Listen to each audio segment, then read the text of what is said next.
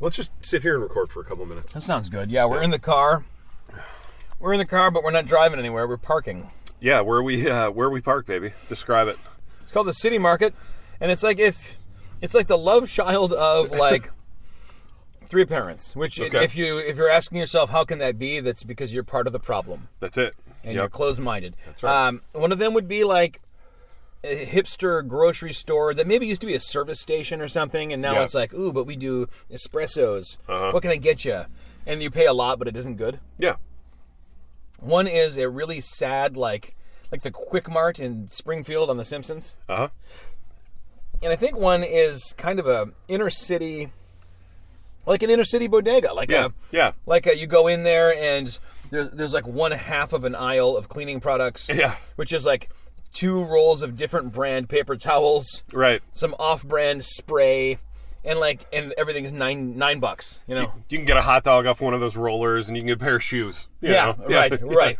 This one did not embody any of them. Yeah. But it had all the weaknesses of all of them. That's true. And you and I split an almond joy, which was cute. Yeah. I want to say it was cute. Yeah. And we kind of started at either end and sort of met in the middle. Yeah, we didn't each take one of the things. It's just an almond. There's 2 almonds in each. Keep going. So we did, though, get something else. Yeah, we did, too. And I want to just shout out to the guy behind the counter. Okay. Who Let's give him some wearing, love. Let's go there. Well, he was approximately 90. Okay. Yeah. He was wearing a mask. Yeah. He was wearing... Youthful 90, though. He was wearing black rubber gloves. Okay. Like you might expect a coroner to wear while doing an autopsy. Yeah. Then he, rubbed his eye, nostril, and mouth with one of them, and immediately... just put like the claw machine in an arcade over the top of where both of us are about to put our mouths on these canned beverages. It's funny you mention that. They do hipster autopsies here. It's a vintage autopsy experience. There's a guy with like a handlebar mustache back there and an old light. Someone's got a barrel and they put all the stuff they don't know what it does in there. Right. Yeah, we're here in Midtown Memphis. We just had Hattie B's Hot Chicken. Delicious, and we were looking for a brand new energy drink experience to kind of cool our mouths off. Listen, Ted, yeah, it's not going to be enough to just get the sandwich. We're going to also have to get the 3 giant chicken hot tenders. Chicken tenders. Yeah. Hattie B's, great experience, save for the fact that it was 31 degrees in there. Right. We were eating indoors, which made Zach very happy because he's not allowed to do that at his state. Cold chicken, hot chicken. Cold room, hot chicken. Cold room, hot chicken. That's right. And in between there, dude, we did go to a bookstore that we decided was kind of famous for being famous. Famous for being famous, very mediocre, very condescending. Yeah, here's how the interaction that I had. Which is what you're looking for in a hipster midtown bookstore. But I also don't want to be able to find any books that I want. That's right. Yeah. But I walked in there. And I'm just looking around, and she said, "Anything I can help you find?" And I kind of is it about time for you to leave kind of a voice? Yeah. And I said, "No, I'm just browsing. Thank you." And she went, like I just walked into a brunch place and wanted a table for one or something. I don't know what happened there. I don't either. I think you don't know what book you want. I mean, we wouldn't have it, but you should know. Right. We wouldn't have anything that you would want, but you know what we did want, and we do have now, are energy drinks. Yes, sir. Now, I feel like subtlety is, maybe not a strength of this particular brand's aesthetic. However, what we're looking at here on the can, Zach, is a brand name that is C4. So named after the kind of explosive that, guys are always fastening to, what John McClane was putting on a chair. John McClane put it on a chair. So we got C4. And the aesthetic of the can, from a design standpoint, it's like caution tape. So... Oh, I hadn't noticed that, but you're right. The implication is that, you're going to be the dead body, potentially, behind the caution tape. You're going to be the one in the basement of this self-same market. You're going to be the one getting hipster autopsied by these insufferable Midtown residents. Can I get a little bit of that? Hit it, man. If you open it up, it's untouched. Yeah, that's the alcohol wipe, sanitizing wipe from United Airlines that they gave me on the way into the... Gosh, they're good people at United. I gotta say, it made me think, wait, you haven't sanitized any of this? Now that's my job? Now it's on me? Yeah. I'm gonna remember to take that out when I leave. Yeah. All right, now I'm going to blow on it a minute to get You for the sure won't. alcohol to... No, Yeah, I'm yeah. not leaving that in your car. Yeah? Okay. Buddy, do you think of me as a guy who likes to leave stuff behind in the car? No, I'm just I have 2 boys. I'm so used to like... I pride myself in that. Yeah, I might have a appreciate messy car, but if I get into a car like yours, it's clean. I'm filled with envy. Yeah. And I would never do anything to mess it up, to mess that up. Dude, for I'm you. such a sad old man. This is the only domain in my life that I have like complete dominion over, so I can keep it clean. What about your office at the university? There? Do that too, and it's also super clean. Yeah, what's funny is I can't do any work at Yeah. church if there's any disorder. Same. I got to get it all like tip top, and then And I can wish go I was for it. like that at home. Like I couldn't sleep unless like I had Yeah. gotten everything all arranged. right. Anyway, let's C4. No, wait, what about copy? Dude, we got some interesting copy going on here. So, it's C4 Original Explosive Energy plus Performance. So this, Zach, is a performance energy drink calibrated especially for all the sitting around that you and I are going to do later today. Me driving home, you flying home. So here's what it says. C4 is specifically engineered to deliver explosive energy and enhanced performance in the gym, on the field, or wherever your fitness journey may take you. Now that is Different than your copy. it's different from my coffee, but I was also going to say this cold beverage Uh-huh. is going to lead to something explosive, but unlike what you thought the hot beverage might. That's Because right. we toyed with going from Hattie's hot chicken, Hattie B's hot chicken, Directly to a hipster coffee shop. and we decided that might be lighting a Detrimental to fuse. the rest of our days. Yeah, yeah. That's right. The rest of our days makes it sound like we were going to like. Die at the Slowly hipster coffee die shop. at the Yeah, yeah. All right, so mine says Mm-hmm. tap into the explosive energy of C4 to unleash superhuman performance and dominate life.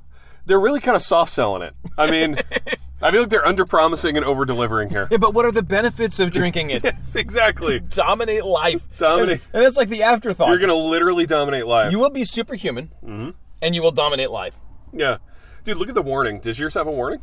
I feel like yours says $10 where mine has the warning. Yeah, mine says $10 and yours says be warned. Mine says recommended for adults over 18 who want to maximize performance and dominate life. Does it say that? It does. See? So they're sort of... But, hats off to them. No warning on yours, though. They're like, you're on your own over Yeah, there. screw you. Yeah. But hats off to them for having different Yeah. copy on different products, unlike you-know-who. Yeah. Mine, instead of that, it says, thirsty for more? $10. Join C4 Rewards and earn $10 credit today. You may not live to spend it. $10 off your hipster autopsy. But you have to pay them in just gold bullion, vintage. They pull it out of your teeth, actually. That's right. There's also these little boxes. What do you got there? Carnosine and Beta Power? Yeah, we got the same boxes. Do you want to take Carnosine or Beta Power? Let's divvy Carnosine these sounds up. meat-based, and that's really my jam. Taurine. Go for it, dude. So we've got Oh, that's just L-carnitine. funny, dude. If it says the same thing as mine. It's got a picture of a guy running. Yep. But he's running with no feet. Did you notice that? Right, This yeah. poor guy's got no feet, but he's got doggone it, he's out there running. That's part of dominating life. I wanted to bring that up. I mean, superhuman. Yeah, we're gonna need you to divest yourself of your feet. Yeah. This patented form of beta-alanine has been clinically shown to fight fatigue and improve muscular endurance within minutes of drinking C4. You may feel a Go for it. Keep you may going. feel a tingling sensation from beta-alanine, signaling that your body is primed for superhuman performance. Definitely not signaling that you're about to die. Right? Yeah. Or, All right. or that you didn't dodge that bullet that you were trying to dodge to begin with. Let's have a look at Beta Power. Beta Power. This clinically studied natural form of beta-ine is derived from beets, a powerful superfood Ooh, Schrutes. that supports hydration and physical performance. And we have different flavors. Yep. Mine is Tropical Blast. Mine's cotton candy. Big cotton candy guy. Oh, and it has a standard energy drink thing around the brim, or the rim here, where Yeah. mine says Carnosine, which is what I just read to you about. Yeah. No artificial colors, naturally flavored, so it's going to taste like bud. Yeah. Beta Power, Yeah. and then the name of and zero sugar. Yeah. Yours says the same Mine thing? is similar, yeah. All right. We ready for the nose? Let's do Let's it. go nose first. We'll do... Dive into these things nose first. Yeah.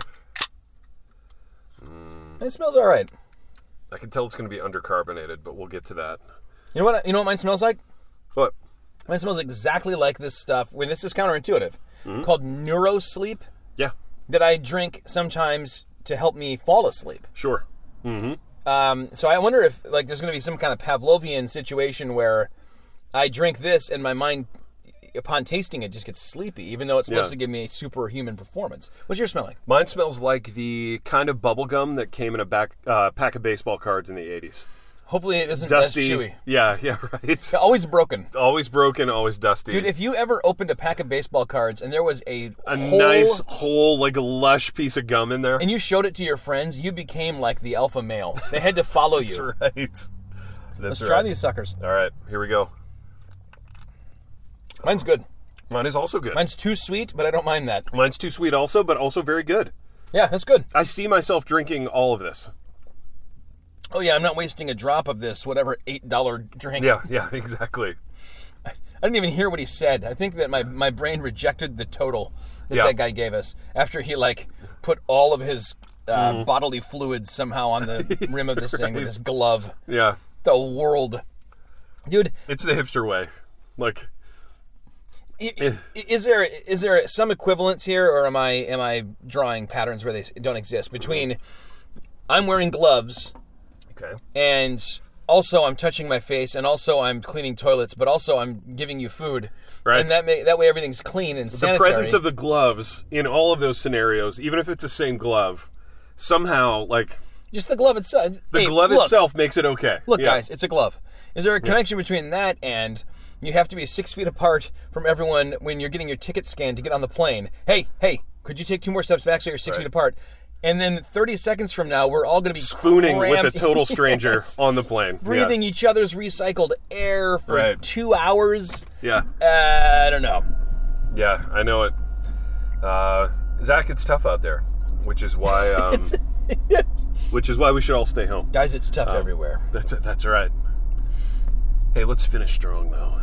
Ooh. And we will finish. That's right. Strong. We will finish by dominating life.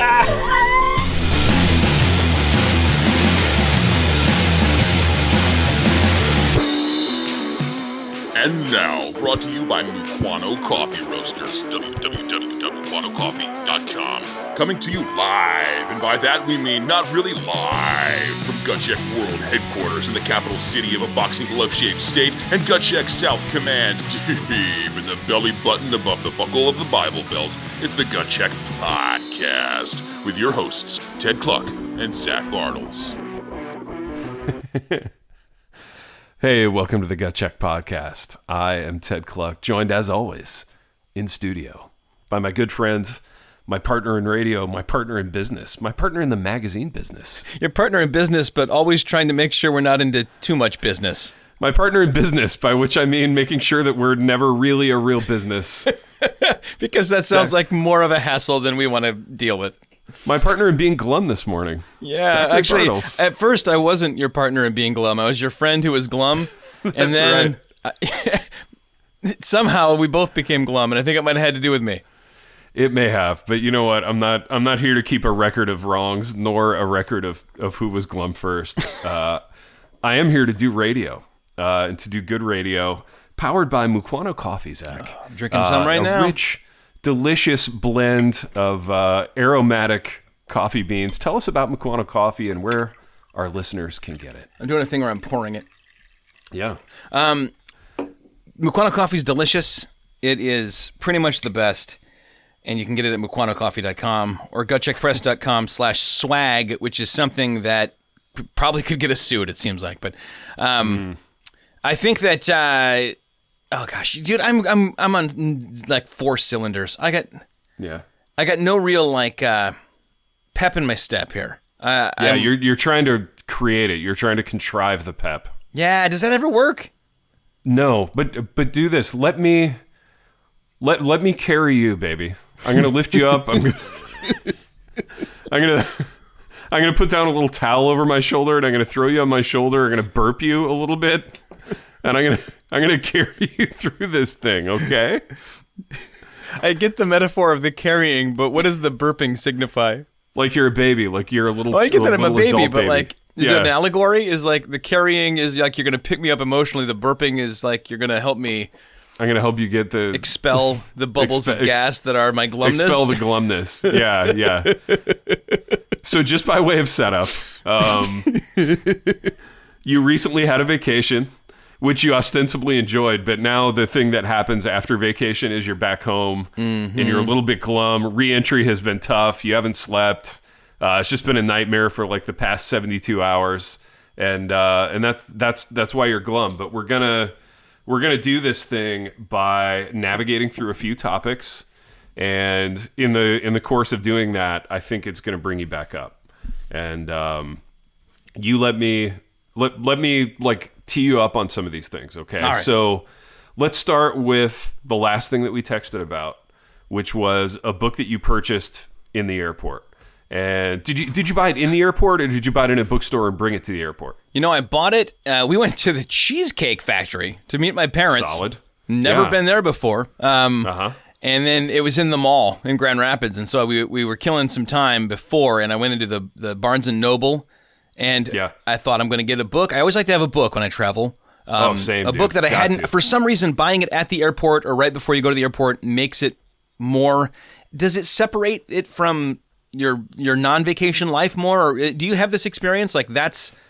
Yeah, dude. So here's my experience. I always get the book before I go to the airport. Okay. Because A, I never trust the selection at the airport. I never know what I'm going to run into there. And B, like airport pricing is always just outrageous. So I always procure the book ahead of time. But I really look forward to the vacation book. I like all the airport time, like uninterrupted reading time. And do you feel, I know you enjoy smugness. I know that smugness is kind of a core value for you. And it's becoming one for me as well. I remember, so we took a trip to Vegas a month or two ago. And I remember feeling very smug about sitting in the airport reading a book while everyone else in the airport just like diddled their phones. And it made me feel superior. Yes. Did you have that same. experience? Yep. Yeah. I did. I do and did. And I also like to get like a donut at the airport. Sure. Why is that funny? That feels like the setup for something. It was a callback to almost exactly 4 years ago. Dude, that's right. That's right. The funny awkward donut moment that we got on tape forever. It revealed something about how you and I how we approach end of trip issues. Yeah. And I'm framing that as like the way that people talk about end of life issues. Yeah, and in very somber tones, but like end of trip issues for me is this exercise in getting paranoid that like I'm going to miss a flight or an announcement and not get home. And I think for you and for KK, it's an exercise in like squeezing a bit more enjoyment out of the trip itself. Not wanting it to end, not wanting being in denial that it's over. Yes. Being in denial that it's over, whereas like I have accepted that it's over. I've probably over-accepted such that like I've been in acceptance that it's over for like a day and a half, and I've ruined the last day and a half of the trip as a result. You wrote it off. You're like, you know what? I can't. If I enjoy myself, it's just going to be ruined anyway. Like a day and a half before, I'm like, I got to think about getting to that gate. I gotta go to the airport website, see where it is. You know, dude. I'll tell you what. The same thing happened with us on the way, like the last day on the way out of the park. Like Erin was 1,000 times more excited about this than me. It was her trip she's always wanted to do, and it was a gift to her that we were going. Yeah. And the gift was basically like with how she's selling books like a maniac. You know, she was paying for it. It turned out, but the gift was that like she set the entire itinerary for this trip to this place she'd always wanted to go, and we would just roll with everything, and it was super fun. But even though she was way more into it on the whole, on the last day, I'm like, hey, we're stopping at Old Faithful again to grab some food. Why don't we walk up that path again and see if any of those things are going off? And she's like, no, we got to get out of here. And I'm like, how weird is it that now I want to do more geysers and see more features and stuff, and she's like done with it and ready. And I think she shares, this is an odd thing on a number of fronts where you and my wife and your wife and I share like weird little idiosyncrasies. Yeah, end of trip issues being one of them. Yeah. For sure. Because, I would have totally not enjoyed the geysers. Like, the last day of the trip for me is a wash. It's like a total write-off. That day is just all about getting to the airport. which is unfortunate. I'm not defending it. I'm not saying it's the right way to be. It's just a thing that happens. Zach, I want to do 2 minutes on the Cheesecake Factory. Can we do that? Yeah. So Cheese it up. yeah, there's a distressing thing that's happening in our culture, and I think it's tied very closely to the hipsterization of food all around. But it's this thing where, remember where 20 years ago or so, you would go to any city and people would ask you where you're going to eat. And people asked that a lot less 20 years ago because it was less of a leverage thing. But people would ask it, let's say 20 years ago, and you'd be like, I think we're going to go to the Cheesecake Factory. And they'd be like, oh my gosh, that place is amazing. It's so good. Whereas now, it's kind of... It's still a few paces ahead of the Olive Garden, but it's sort of falling into that space where people are crapping on it just because it's a chain place that's existed for a certain number of years. And I'm not okay with that happening. Really? It makes me sad. Yeah. I don't like the sort of smug, I'm too good for the Cheesecake Factory posture that a lot of people are taking. Because hear this, none of them are too good for the Cheesecake Factory. Okay? I know them. And I know the Cheesecake Factory, and they're not too good for it.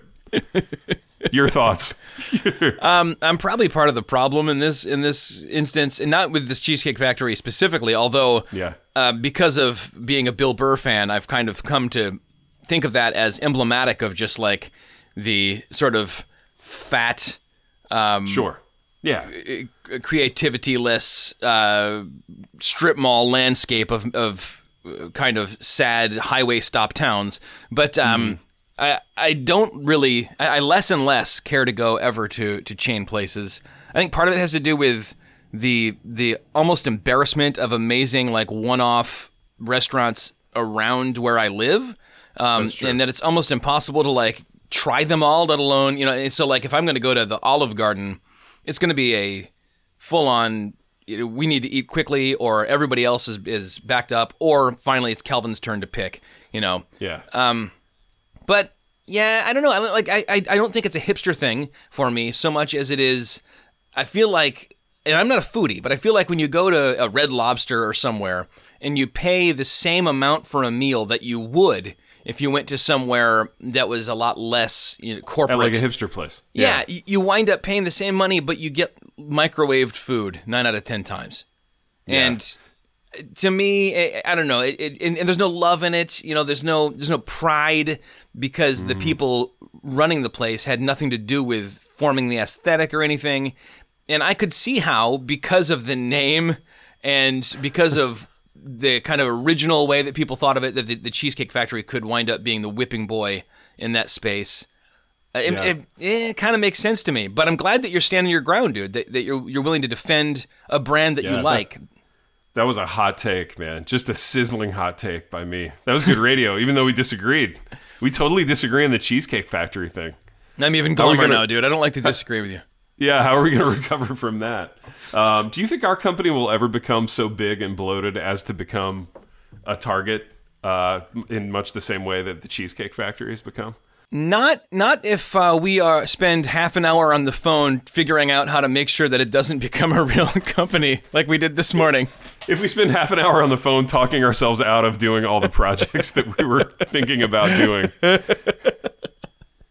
Oh my gosh. And then we get to the end of our conference call and say, wasn't there one more thing? And then go, oh yeah, the real project we're actually doing that we just almost forgot. The one that we're actually committed to because we bought materials for it.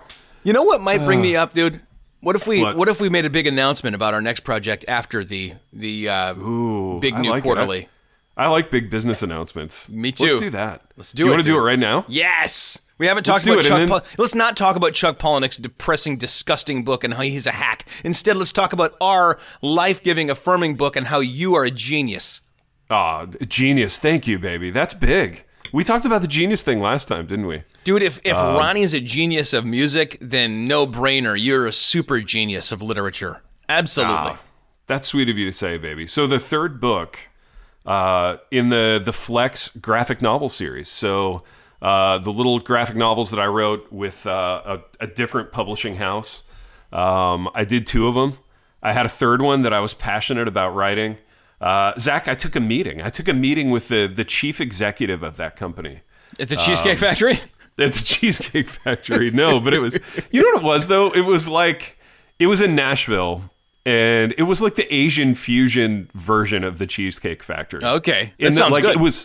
Yes, it was good in theory, and it was like all decoration. Like the interior design, it was like, wow, this is incredible. You know, what an experience. But then the food was the actual menu was very mediocre. Probably it was a restaurant started by someone who was like, I always knew how I would design a restaurant and how I want it to look, and then the food was an afterthought. I feel like that happens more and more. In the meeting itself was rather mediocre in that he was pretty he was pretty clear that they wouldn't be doing a third Flex novel. So driving home, I had 2 hours on the road to kind of reassess my life and search my soul. And by the time I got home, I realized Gutcheck is going to be doing that book. And we're going to crush it, and we're going to do it even better, and we're going to sell way more copies. And this is the book I've always wanted to write for young readers because it's called The Dog Lives. And it's a book about a child and his pet who doesn't die in the book. And I'm very, very excited about it. I'm like a third of the way through it already. And it's going to be a great time for the company. And Zach, you're going to be doing the illustrating, which I'm super excited about. We'll see if I'm up to the challenge. This is a nice opportunity for me to try and up my game in the illustration field, which is something I've never studied and am sort of good at. I have all the confidence in the world that you will up your game. In that I wrote like half the books of my career, having never studied writing. There you go. Yeah, okay. Really. So it can happen. There's precedent. And that's an interesting question. Quick aside, if you read a book from before the MFA and one from after, do you think it like tangibly improved your writing? Do you think it in any way made it more stilted and try-hardy or academic, or did it not change it at all? I don't know that it changed it at all. And that's not a sort of aspersion on the MFA program. It was a really great program. And I think what it allowed me to do was learn how to think about writing and how to talk about writing, which is a thing that I have to do a lot in my job. So on those levels, I think it was really worthwhile. I don't know that it changed my writing a whole bunch. What if you got to the MFA program and found that it was all like when you go to a writing conference and it's just like how to social media promote your books and like how to make your Twitter page even more relatable. How to face your writing fears. Exactly. Dude, I would have been so glum. 801. That would have been terrible. Yeah, exactly. 801. Now, this is an 800 level look at how to face your writing fears. So it's a little bit different. The take home is still you got to get in the seat. You know, just get in that chair. Stay in the chair. I love how, like, you get a room full of reasonably smart people and you talk to them like they're a baby. Like you've slung them over your shoulder. And like you are an anime character. Exactly. So essentially you're just sitting on a dais telling them like stay in a chair. Like that's what you would tell a toddler, you know. Like, hey, like stay there a minute. I'm going to walk into the other room. You know what? Mom needs a little downtime, so exactly. You get in the chair. Exactly. Oh, so that's writing conferences. So dude, but the book, we don't want to bury the lead here. This is huge. No, we're not burying the lead. Yeah, Flex 3, The Dog Lives. It's coming out on the Gutcheck label. I couldn't be more ecstatic myself to be doing this in-house. To be doing it on our own label and to be having you illustrate, baby. It's gonna be a time. And more, I like this model. I like just going independent. I like maintaining the control. This is gonna be great fun for us. And who knows? Maybe we'll celebrate it at Cheesecake Factory. You know, we'll rent a special room back there, and we'll do a Cheesecake Factory launch party. I have a couple questions, dude. Follow-ups here. Sure. When you were about halfway home, did the guy from the other publishing house call you and say, "Oh, by the way, lunch was $11"? No, but that would have been great. He was very generous with dinner, so tip of the cap to that person and to that unnamed person. My boy will bring that up every once in a while, even though it's a story that you told me while he was like off, like hanging out with your son. And Yeah, just he was like overheard 4 it. at the time. Yeah, Yeah, he has a mind like a steel trap. Dude, this guy he's become the funniest person I know, and he knows when to drop just the right reference, and it's usually something a little obscure and just barely connected, where it takes a second to get what he's saying, and then it just drops like it like blows up like a joke grenade that needed to count down. Yeah, that's a great reference, dude. The lunch was it $12 or was it $11? It's important to me. I think it was $11. It might have been $9 even. Like it was a Nine- really kind of mizzling amount. Like it really, there wasn't a whole lot to it either way. But Not that anyone listening knows. I actually forgot for a moment that you and I were recording a podcast. So yeah, for actual people. No, the guy who was involved in that story is for sure not listening to the Gut Check podcast. But some of the people adjacent to the story might be listening, and they will get a kick out of it. So it's a win all the way around. Unlike Zach, a book that you purchased for your trip, and I do want to talk about this because talk I want more to talk about that. Yeah, I want to talk about the pathology of like a pre-trip book purchase, because I think the pressure is a bit higher because you really want the book to be. You want it to be engrossing. You don't want it to be like a dice roll. You know what I mean? You want to know that you're going to like it. Yeah. And Yeah, you're you right. bought a book for your trip. You thought you were going to like it. You ended up not liking it. Talk about it. All right, so my thought initially was, do you do this with certain authors you like? I have an author that I love, and it's Elmore Leonard. He's dead. Yeah. He can't write anymore because he's dead. At least if he can write anymore, I can't read it while I'm alive. And I have read almost all of his books, Yeah. and I'm kind of saving the rest of them. Do you know what I mean? Like, Yeah. there's Oh, only yeah. a limited number. Yep. And so I'm like, maybe this trip is when I want to like buy the next Elmore Leonard. And then I decided, no. It's going to be too, I want to enjoy those. I don't want it to be a little bit here and there at the airport and stuff. Sure. So I go over to like a poor man's Elmore Leonard, or according to the blurb on the back, the next Kurt Vonnegut. The just disgustingly sophomoric Chuck Palahniuk, who I think the best thing that could ever happen to any author is that someone makes Fight Club, the movie, out of your book, Fight Club, which was about an 1/8 as good and about a 16th as clever. Yeah. That was a big, they always say if you love the movie, don't read the book, and vice versa. But I thought, because there was so many, that narrator did so many, what was obviously quotes, word for word quotes. Even Sure. the little tiny, lipstick red seconds, like that stuff in the background. Yeah. I'm like, it's got to be just chocked full of this stuff. And instead it was Tyler and Marla calling each other human butt wipe, and like, it felt like it had been written by someone like who would later grow up and maybe become the screenwriter of Fight Club.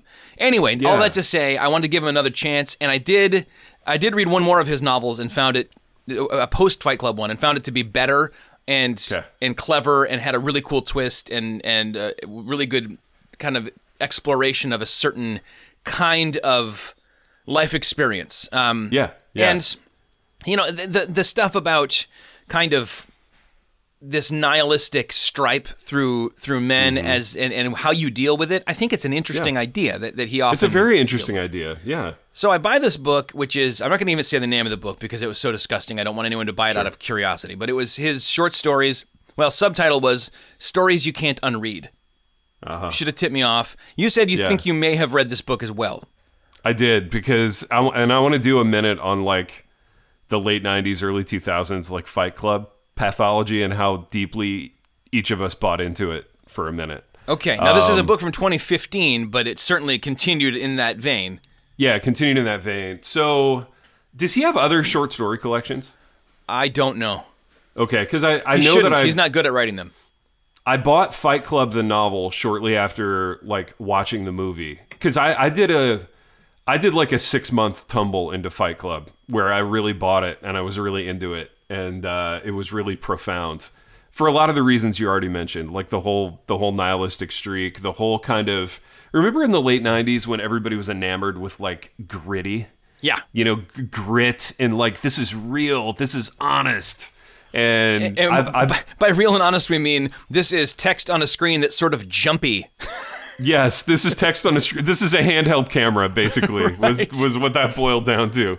And because I was young and stupid, I fell like headlong into that for like 6 months. We all did, dude. We all did. Yeah. So I had the Fight Club DVD. I bought the book. It sucked. I kind of talked myself out of it sucking enough to have bought another short story collection, which probably wasn't this one if this one came out in 2015. But yeah, much the same experience. Like, and I think this is what it boils down to for me, and I want to hear you on this. I think because we're Christians, there is some element of like, I want at least one of the characters to have some little tiny crackle of redemption in their lives. Which the Fight Club movie did, but the Fight Club book didn't.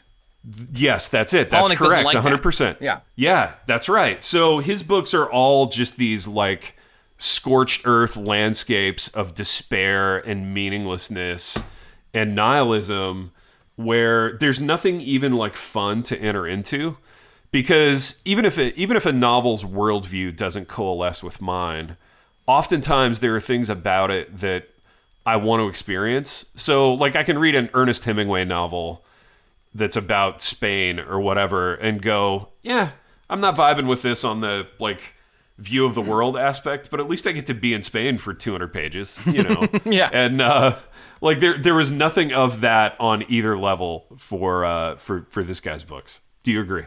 Yes. Well, I'll tell you this. There was kind of a bait and switch in that the first story that I read in this one was very uplifting.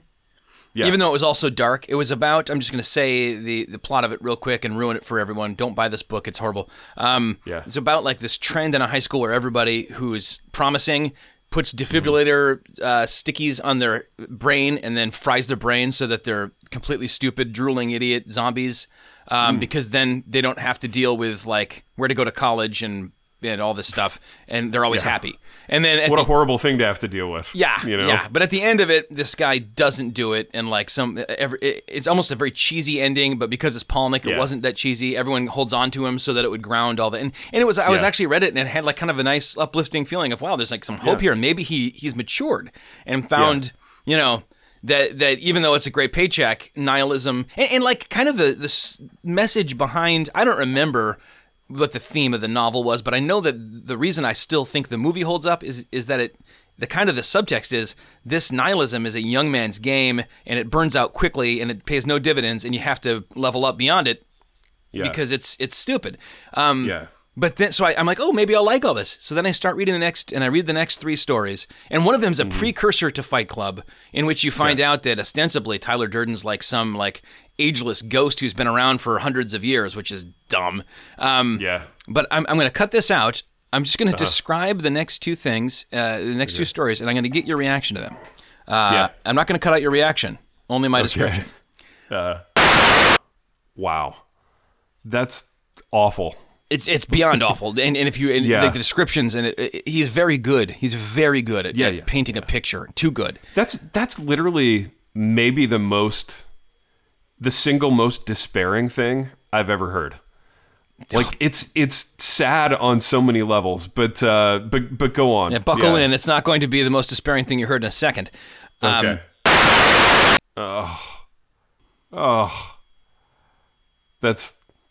That is now the saddest thing I've ever heard. Now, I'm sorry to have shared that with you, but tell me what grade you think someone would be in who would write that. Honestly, and how quickly you'd call a freaking caseworker to help this kid. I mean, you would call a caseworker immediately because it's not to put too sort of pastoral a point on it, but like it's a soul that has just been scorched. Like it's a fully hardened heart. You know what I mean? And you're looking around in a story like that for anything of like hopefulness or redemption and finding none. And it's awful, dude. And it begs the question, I don't consider myself like a rube where I just need all my entertainment to be simple and puppy dogs and ice cream. Oh, for like crying out loud, you're the Infinite Jest guy. I mean, for certainly not. Yeah. No. But still, like, and maybe it's an aging thing. I think the older I get, the less okay I am with just entering that world for any amount of time and staying in it. In part because I don't want to be in it, but in part because I just think it's proof that we're made in God's creation, that we don't want to be in that. Yeah. You know, that you want to get out as quick as possible. And I want to get out as quick as possible. Yeah, I want to take a shower. I want to, and I'm not the purest person. You know this. Like, I'm certainly not like standing in judgment of anybody on that level. But yeah, it's sad. And let me run another theory by you. So this book came out in 2015. This guy got famous in, I don't know, 1999 or whenever Fight Club came out. I'm sure I'm wrong. No, you're right. That's when it came out. Yeah, but there's been like a 16-year period in which ostensibly the person is maturing, changing, growing. And yet, I think, again, for the non-Christian, like, growth doesn't just happen, right? Change doesn't happen. Your worldview doesn't change. So I think this idea of being refined until we die is kind of our distinct purview, and it's a really good thing, right? Like, I want to think of being, bearing more fruits of the Spirit when I'm old than I did when I was 22, or that I did even when I was 32, or, a year and a half ago or whatever. And I had a similar experience, Zach, with a similar author who I really admired.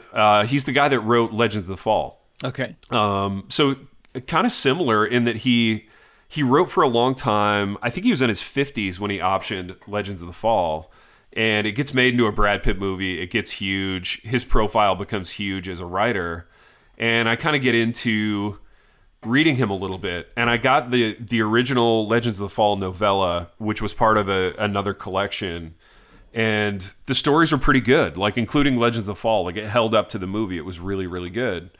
But then I started buying his other stuff and stuff that he had written later in life, and it was almost like the de-evolution of a writer, in that all of his like short stories most recently have been about like older men trying to have sex with younger women, and it's bleak, dude. And yeah, but it's driven me to this place of growth, change, being refined. Having the potential for like sweetness and gentleness is really only the purview of the Christian in older age. Your thoughts? It's interesting you use the word de-evolution, because I think the kind of godless masses will think of everyone as growing and evolving and changing, throughout life. Sure. And we'll talk about that and as if it's a natural occurring process. And at the same time, there's this youth worship where we see people kind of calming down and the fire kind of going a little lower as being a bad thing. And all of that to say there isn't really any notion of sanctification or, anything.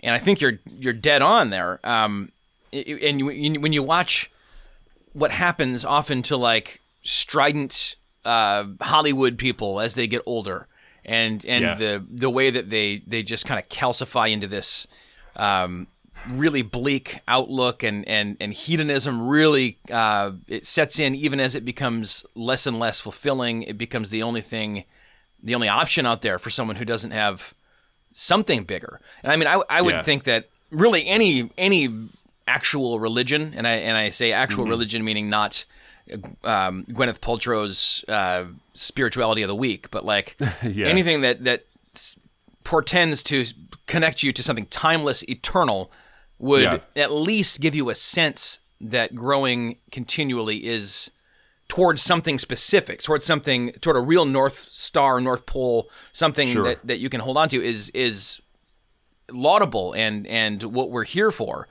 But I think the world at large, it kind of reminds me of having been in Yellowstone. I was so blown away. You've been there, right? I have not, actually. Oh, my gosh. Yeah, we did an out west trip, but we didn't do Yellowstone. Dude, it was mind-blowing. Like, going in, Erin was way more excited than me, but I kind of almost caught up to her, I think.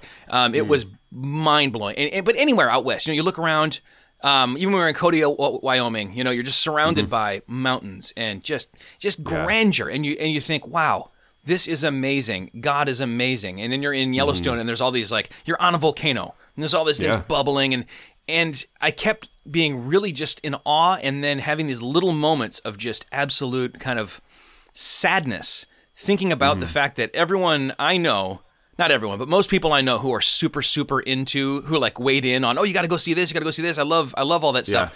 For them, it's like, let's just go and look at the kind of blind thrashing about of nature, unguided and meaningless. Yeah. And gosh, that's just so sad to me. And I think that's kind of a metaphor for how life, you have to view life more and more if you don't have something firm to hold on to, something that's not shifting sand, something that is an actual rock to hang on to and kind of make your foundation and build upon and root yourself upon. And I think Chuck Palahniuk is a just great example of. Now, that's not why he's bad. I mean, there's so many writers, and like when you say Hemingway, certainly not someone who's building his life on solid rock, and yet someone that you can read with profit. Here's a question. Sure. What's the difference, if you had to elevator pitch the difference between Chuck Palahniuk and David Foster Wallace, whom you greatly admire and love reading? A lot of people would probably think of them as similar. Yeah, I'm not sure that I would say that I greatly admire him. I do love reading him. I think there's a huge talent gap. So number one, I just think Wallace is a better constructor of stories. He's a better writer of sentences. And shot through... Now, I sound like a douche talking about Infinite Jest. That's become a punchline of its own. You don't, though, because you're an actual professor in this. I mean, like, don't forget who you are here. You're not me spewing something about this. No. But, and even that, like, the whole thing has become, like, memified, which is sad at some level because there really is talent there. But I think Wallace's stuff was more a commentary on this is what's going to happen to us if we try to entertain ourselves to death. And shot through that was a sense of there's something worth protecting there. Like there's innocence that's worth protecting in the world. Which is a Catcher in the Rye's underlying It's a Catcher theme, in the Rye. Right? Which is why I love that book so much. Oh, me too. Yeah, you and I, like, we connect with that book for the same reason. Because we... And again, I don't know, I think this is because we know Christ, right? And it's because we love the Lord that there's a sense of, I want to protect innocence. I don't want to just stew in, like, hopelessness and despair and being shocking and seeing how dark I can make a story. And I think I really did love my MFA program, but there were a few moments where, we'd be reading a story like this, which was just like, despair with a side of despair, and often with like unchecked sexuality being sort of the engine that fuels the story, and people sitting around kind of stroking their goatees going deep, like trying to say very MFA-ish things about it. And I just remember thinking, even though the author of this is like 75, this is sophomoric. Like, this is dumb. This is trite. This is banal. This is a 75-year-old, 15-year-old. I love that you say banal. That's great. Yeah. Banal. That's how I say it too. I got into a thing of, what was the other word that we were using a lot? Do you know people who call nihilism nihilism? Oh, yes. Yeah, that seems very like a major sort of academic flex for sure. I don't know, man. It's a real thing though, and it's like, I don't know, teaching English, and I don't teach English, for the record. I teach journalism, and I'm so thankful that I teach something that's a little more grounded in reality. But I just think teaching English is an exercise in like, sorry, that's a weird alert from my phone. Amber Alert? I just silenced it. Yeah. Speaking of depressing things. English is just an exercise in political kind of cultural virtue signaling. And the whole thing's super sad, dude. I don't know where it's going, but it's not good. Do you want to talk about minor league baseball? I do, because in light of, and this is going to sound like I'm trying to do a segue, but I'm not. In light of all the sadness that we've sort of touched on, and just kind of the sadness that's been embodied by the last 24 months of life in our world. The one kind of take me out of that experience that's cheap and accessible and local is minor league baseball. And I find that when I go to the ballpark, I have a completely charming kind of nostalgic experience. And this is something that you're experiencing on your end as well, as you've kind of leaned into the Lansing Lugnuts and what it's like to be a fan there locally. So talk about it. Tell me about it. Now, my wife got me 6 tickets, the whole family 6 tickets. It was really going to be for Father's Day, but she switched it up so that we could actually go to all the games because one of them happened before Father's Day. And this is something I've been wanting to do for years, is to really do a lot of baseball one summer because we have that great. It used to be called Lugnuts or Oldsmobile Park when Oldsmobile was a Park, thing. Great name. Then it became the Thomas M. Cooley Law School Stadium, which Thomas M. Cooley doesn't exist anymore. Yeah, it rolls off the tongue. Heart with. Yeah, it rolls off the tongue. Well, and to be named after like a bottom tier law school with really low admission standards that gets sued and stuff, that's probably not a great idea. Now it's Jackson Stadium, which is odd since you're in Jackson, but after Jackson National Insurance. And it's a great park. It's right downtown, unlike the one in Grand Rapids where you're, way far away. You're right in the middle of the city, and it's just such a fun place. It's just the right size where it doesn't take forever to get in. It's not super expensive like going to a Tigers game or something. And we were talking about whether either of our teams would survive this kind of reshuffling. Both are good to go. We're now actually... Wait, what? I have a footnote to that. My team didn't survive. So the Generals didn't survive, but due to Canada being like the biggest COVID guy imaginable and basically like shuttering their doors for 2 years, we absorbed one of the Canadian teams. So we have Winnipeg's team playing in our stadium now. And it's great. There's no Jackson Generals. There's no Jackson Generals. This I know, dude, but this team... Like, there's all kinds of, like, local political haranguing about this that I won't get into because, A, I don't know about it, and B, I don't care. But long story short, we may... There's an outside shot that we could absorb this team, and we'll almost certainly get another team of some kind and probably call it the Generals. But I don't know exactly how it's going to work. But until that happens, I'm really enjoying this team, man. Winnipeg. So they're called Winnipeg, but they're playing in Tennessee. Yes. I love that. I love it too, dude. There's something. I love it too. What I also love kind of the like when you go see a major league game, I don't mind that these guys are getting paid tons of money. There's some people who get really angsty about that. Dude, if you're the best of the best of the best, of course you should get paid as the best of the best. But like there's something about someone who's arrived and kind of knows and expects the fans, and like I love so our team is a high A for the Oakland A's ball club, which I think is so cool because you and I, having just watched Moneyball, and I made my wife watch that right when I got home. Like the day I got home, we watched that. Dude, did she love it? She loved it. Oh my gosh, it's so good, so good. And I love thinking about like a little, just a connection to that. But like, there's something awesome about these guys especially guys who had to give up a year of this dream, and now are like really pouring themselves into it. So, I here's a weird thing, and this is an old man thing. Yeah. I got home, and so you know how they do these things, and like they can't afford to fly you around all the time, so they just do these week-long series. Yeah, series. You're on the road, not on the road. You're at another park for a week, or in another city, and then you're back home for a week. So we saw them play the South Bend Cubs. Yeah. And they crushed them 15-1. Yeah. The next night, they're playing them again, and I just kept going like, man, I wish I was watching this.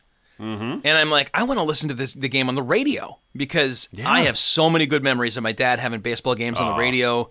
Yeah. I'll put on a MLB game I know nothing about and care nothing about as background noise because it's comforting. Dude, it's great background noise. Dude, it's like the mother's heartbeat that puts babies to sleep. There's just a comfort to it. And so I'm trying to find it, and it's not on the radio anywhere. I think that because Lansing is just not quite big enough a city to to support that. It used to be on The Game or whatever, 7:30 a.m., but it's just not anymore. So I go, I bet you can stream it, and I'm streaming it, but it keeps cutting out. Mm-hmm. Finally, I said, there's got to be a way I can watch it online, and I signed up for MILB.com, the minor league kind of thing. Yep. So you can watch the games streaming live. These guys are calling the game from Lansing because of COVID and stuff. But I love what I miss even when I'm live at the park, even though it's a better experience, is hearing the background, the radio call. It's really. So I was thinking maybe I'll just listen to that next time we're there, and I can fill people in my family.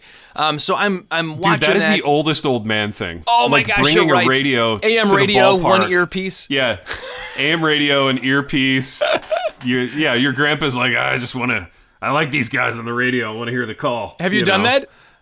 I've never done it, but I'm interested in doing it now. Now that you're doing it, have you done it yet? I haven't. No, we're going to another game on Saturday, and I'm probably going to try and pull it off. I love it. And then maybe I'll go to a game this weekend, and I'll try the same thing, and then we can record about it. Yes. Yeah. But I texted you and said I did this old man thing. I signed up for this thing, this monthly subscription for the summer, and you were like, I did the same thing. I've already had that. And I thought, it's phenomenal. It's super fun, dude. And there's something I don't know, and this will sound silly, but there is something pure and nice and unsullied by just all the crap that's happening and all the dark that's happening in the world. There's just something really nice about flipping on a minor league baseball game, and you're getting local ads, so you don't even have to sit through I don't know, Viagra and Cologuard and all the betting horrific ones, the freaking my gosh, DraftKings or whatever. DraftKings, right. Kill me. All the scumbaggy national ads. You don't have to sit through all that. It's just nice, dude. I'm all in on old man minor league baseball stuff, and still, dude, because I've been hollowed out and burned up by life. I don't dream anymore, but if I did, I would dream of. I don't dream anymore. I don't, dude. Yeah, that's over, man. That part of me is dead. But no. But if that part of me wasn't dead, I would want to own a minor league baseball team. I really would. I think that would be so amazing. And I would be the best front of the house guy ever. I would greet the fans and give them a great experience, and it would be amazing. Would you have a Jonah Hill on staff as the assistant general manager? I would, yeah. I'd want to replicate all that, including Brad Pitt's office in Moneyball, which was right there kind of under the bleachers. You could see the field from it. Would you work out during games instead of watching them? I would probably get a short workout in and then go up and watch the last few innings. I would want to, I'd do a half and half that way. Hey, Ted, do you have any kids? Yeah, a daughter. Yeah. Dude, we love that part. Even better is a daughter. I'm gonna pray for you and your family. No problem. Yeah, dude, we love that. I just want you to say, sir, I'll be praying for you and your family. Hey, dude, I didn't cry at all either time I watched that movie at the end when he was listening to his daughter play the song. Okay. Yeah. Not a bit. Yeah, oh no, absolutely not, because you're a strong man. Yeah. Strong men don't do that. No, that scene is there to make people like us tear up, and it works 100%. It's a weird...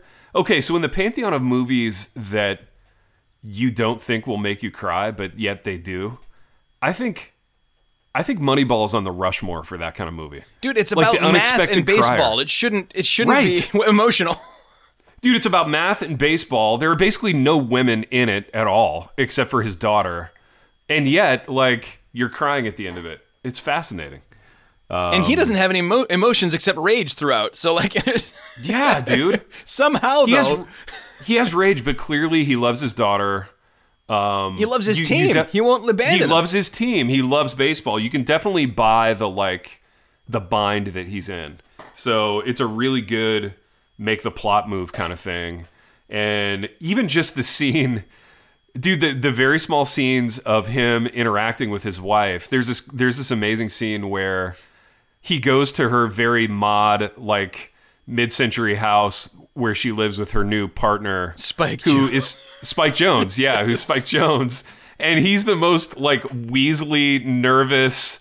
You know, Billy's such an alpha. Like, Brad Pitt's such an alpha. He just, like, fills up any room that he's in.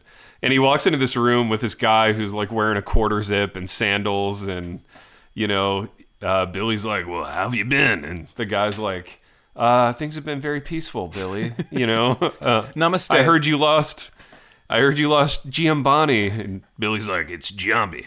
You know, it's just an incredible scene. But yeah, even those little scenes, they kind of underscore the bind that he's in, and they power the story along. So yeah, that's a great one, dude. Such a great one. What are some other unexpected crying movies? The Rookie. Yo, totally. When he gives the baseball to his dad at the end. Oh my gosh, dude. Forget about it. I think is there an unwritten, like, man rule where, like, you're grandfathered in on a couple of single tears drifting down your cheek if it's a sports movie, right? I mean, or a war movie. I think so. Those two you're allowed to get emotional about. But it's I'll not be honest, it's not the almost, sports, yeah. It's the relationship in that one. It's the relationship, and to be fair, it's the relationship on most sports movies. Like, yeah. Hoosiers or obviously Field of Dreams, it's all about relationships. But, or even The Miracle. Like, you're totally euphoric when the win happens. But when he goes down underneath and privately celebrates for half a second and then runs out because he has to make eye contact. I'm getting choked up now. He has to look at his wife and see her approval and share the moment with her and find her in the stands. I know it. Then I'm like, okay, nobody look at me right now because I'm a mess. Yeah, it's huge. I mean, it's honestly, it's the redemption that all of these quote-unquote literary, quote-unquote postmodern, like all these really quote-unquote edgy novels, like, it's what they lack, man. They lack a heart. I don't know. At the moment like, where I started crying because I was emotional. You tear up a little bit. Yeah. Because I'm despairing for the universe, but you know. Yeah, despairing for the future of humanity. Then I call CPS and say I want to report the next Kurt Vonnegut here. Yeah, exactly. You want to get on record. I want to report this character even though he's fictional. Because somebody dreamed him up. Exactly.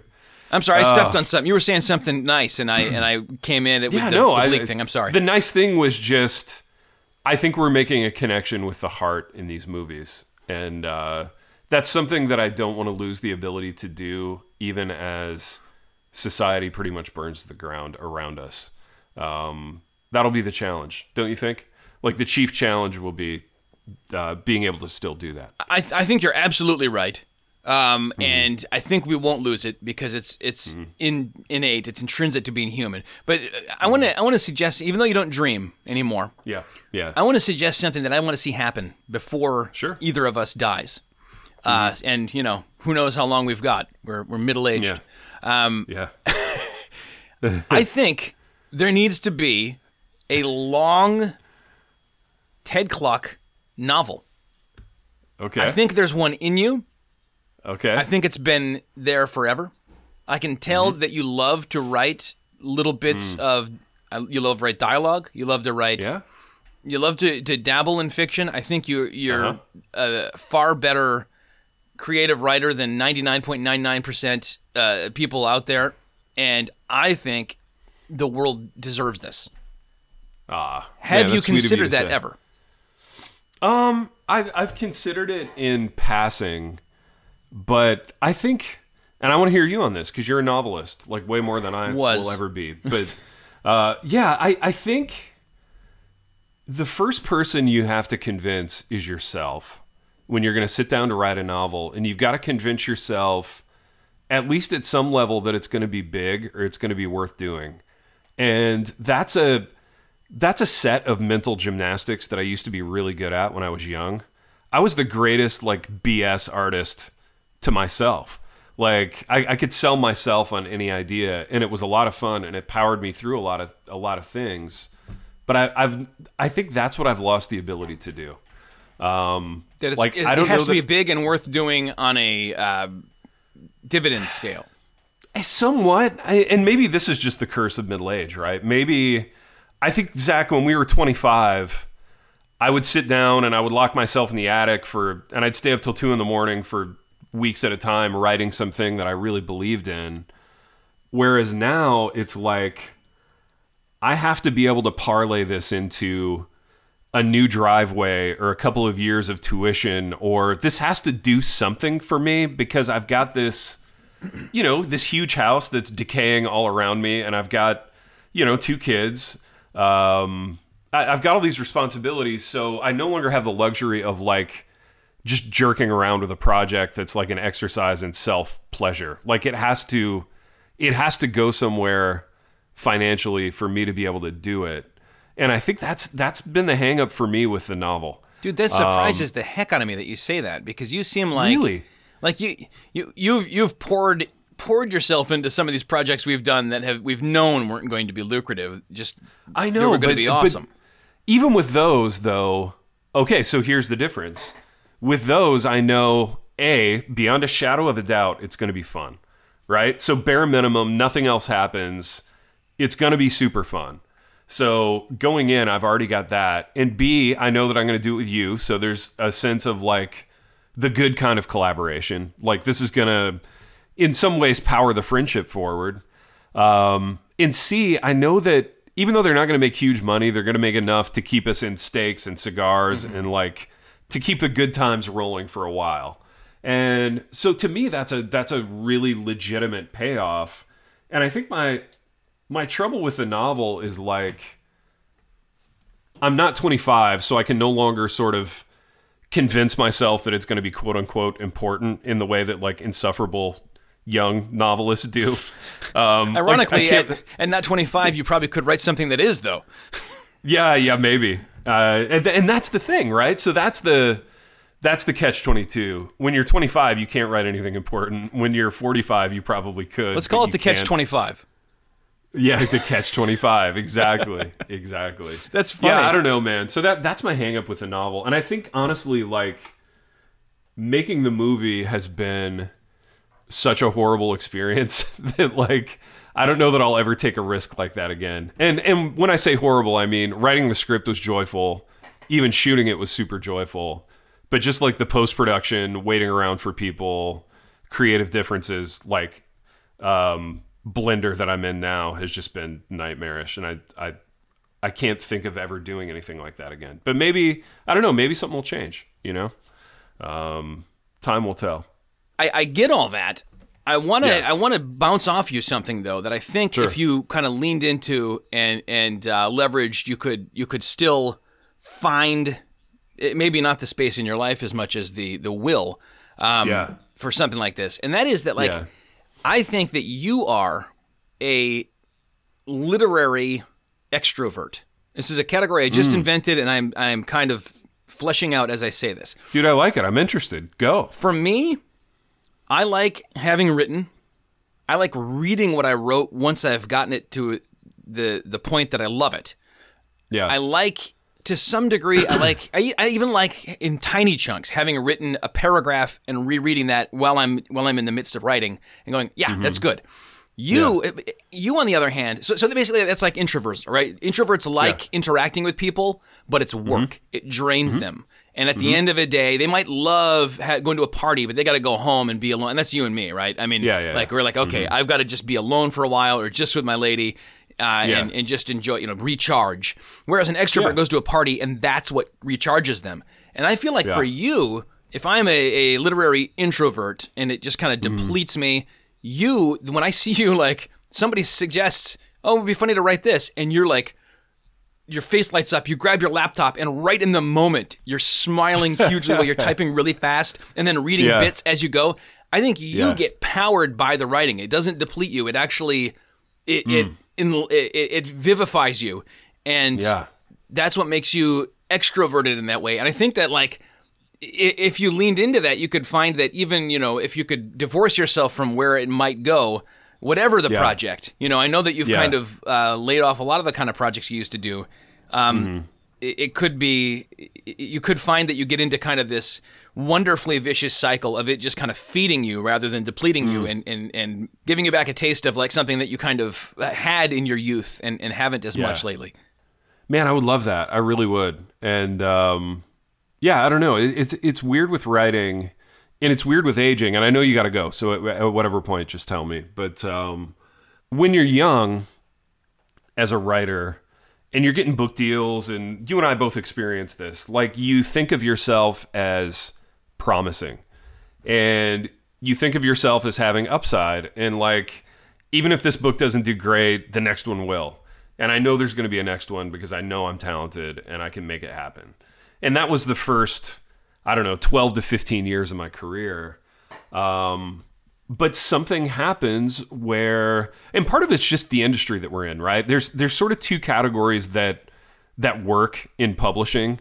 You're either the young, up and coming, like talented kid with promise, or you're the sage old white-haired wisdom guy. And there's really nothing for guys our age. Like the only guys that are making it as middle-aged writers are like leadership scumbags, like the kind of Chaz Marriott types that we make fun of and are full of disdain for. So, we're just in it. We're at a tough age. We're at like the awkward stage of being a writer. We have writer acne, if you will. We do, yeah. But yeah, like I no longer think of myself as young and promising, nor do I think of myself as like sage and old and full of wisdom. It's just hard to know what to do right now. You know what I mean? Yeah, I think that you are... It's like in the Army, right? I mean, like if a guy's 29, they call him the old man. And he is kind of the guy with all the wisdom because he's the guy with all the experience. And you're not only the guy with all the experience of whatever, almost 36 books or something under your belt, but also the guy with the Elliott Gould glasses, who is clearly old before his time. So you're kind of both on a couple of levels. You're the old guy who's made it and had a storied career of flops and huge successes and middle of the roaders and knows a ton. And I mean, I think that's where you got to position yourself from. As a veteran, as a grizzled guy who still has the spark, and I think you do. Yeah, I think so. And it's a good word, and it's a good way to think about it. And like, it's amazing how helpful it is to talk about your career with somebody else, because I have a hard time thinking strategically about my own career. I have a hard time seeing beyond like whatever's right in front of me that I'm doing. So that's good, man. That's super helpful. Okay. Who would have thought I'd bring you up? I know. That's great. Now I'm the baby on your shoulder, metaphorically speaking. We're just a couple of babies hugging it out, and spitting up on each other's backs. That should be the title of the app. Hey, dude, I love it. I want to, as we go, I'm going to reopen this Word document, and I'm going to tease some of these Gut Check Quarterly columns, because we haven't really told people much of what's in there. Yeah. And the fact is, it's so much funnier than I thought it would be, and so much more of a real magazine than I thought it would be. Oh, yeah. Definitely a real magazine. The sections we've got are editorial, opinion, reviews, arts and cultures, human interest, not arts and cultures, arts and culture, human interest, business, just for fun. And then in here, you're going to find an advice column, Dear Ted and Zach, advice column called Thanks for the Advice. Nice. You're going to find an op-ed called It's Time to Put an End to Sunsets by Luke Wampus. A prophecy column. There's reviews. James Wiles reviews Re-Raptured, which is interesting in and of itself. There's an excerpt from Endures, Duke Morrison Endures.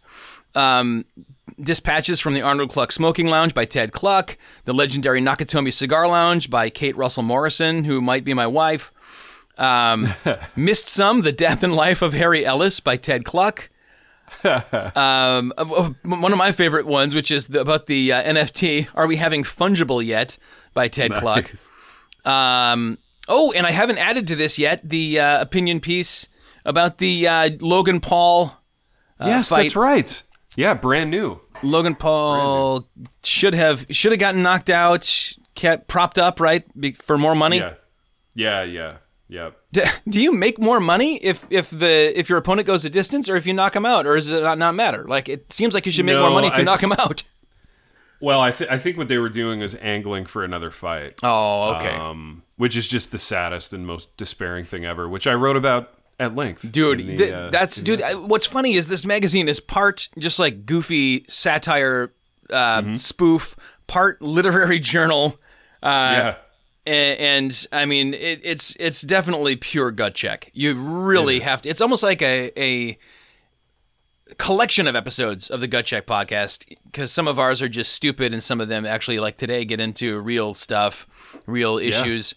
But there's going to be a lot. It's going to be packed full. Issues in focus? You're going to treasure this. Ooh! Yeah. Issues in focus. I'm going to see if I can call something that. Yeah. Oh, that'd be good, dude. That'd be so good. That's a joke from the early days, man. The very a joke that you would never make in the early days. Yes, a joke that I certainly would never make now. For the Zach, community. We about the community. That's right.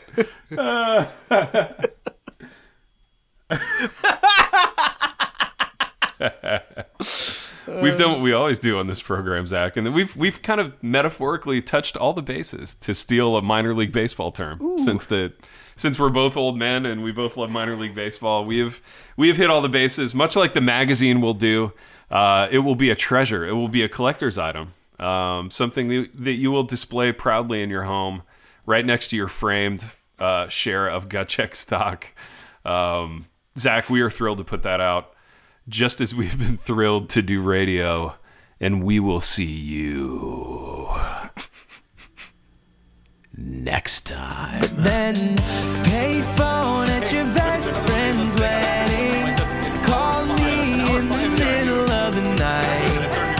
Said, baby, we know where this is heading. Let's make a run for it and get lost in the light.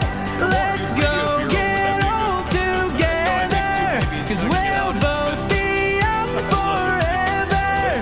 I'm ready if you are. Let's throw caution to the wind, caution to the wind.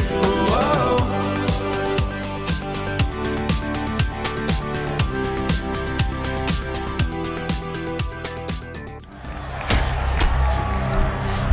Gut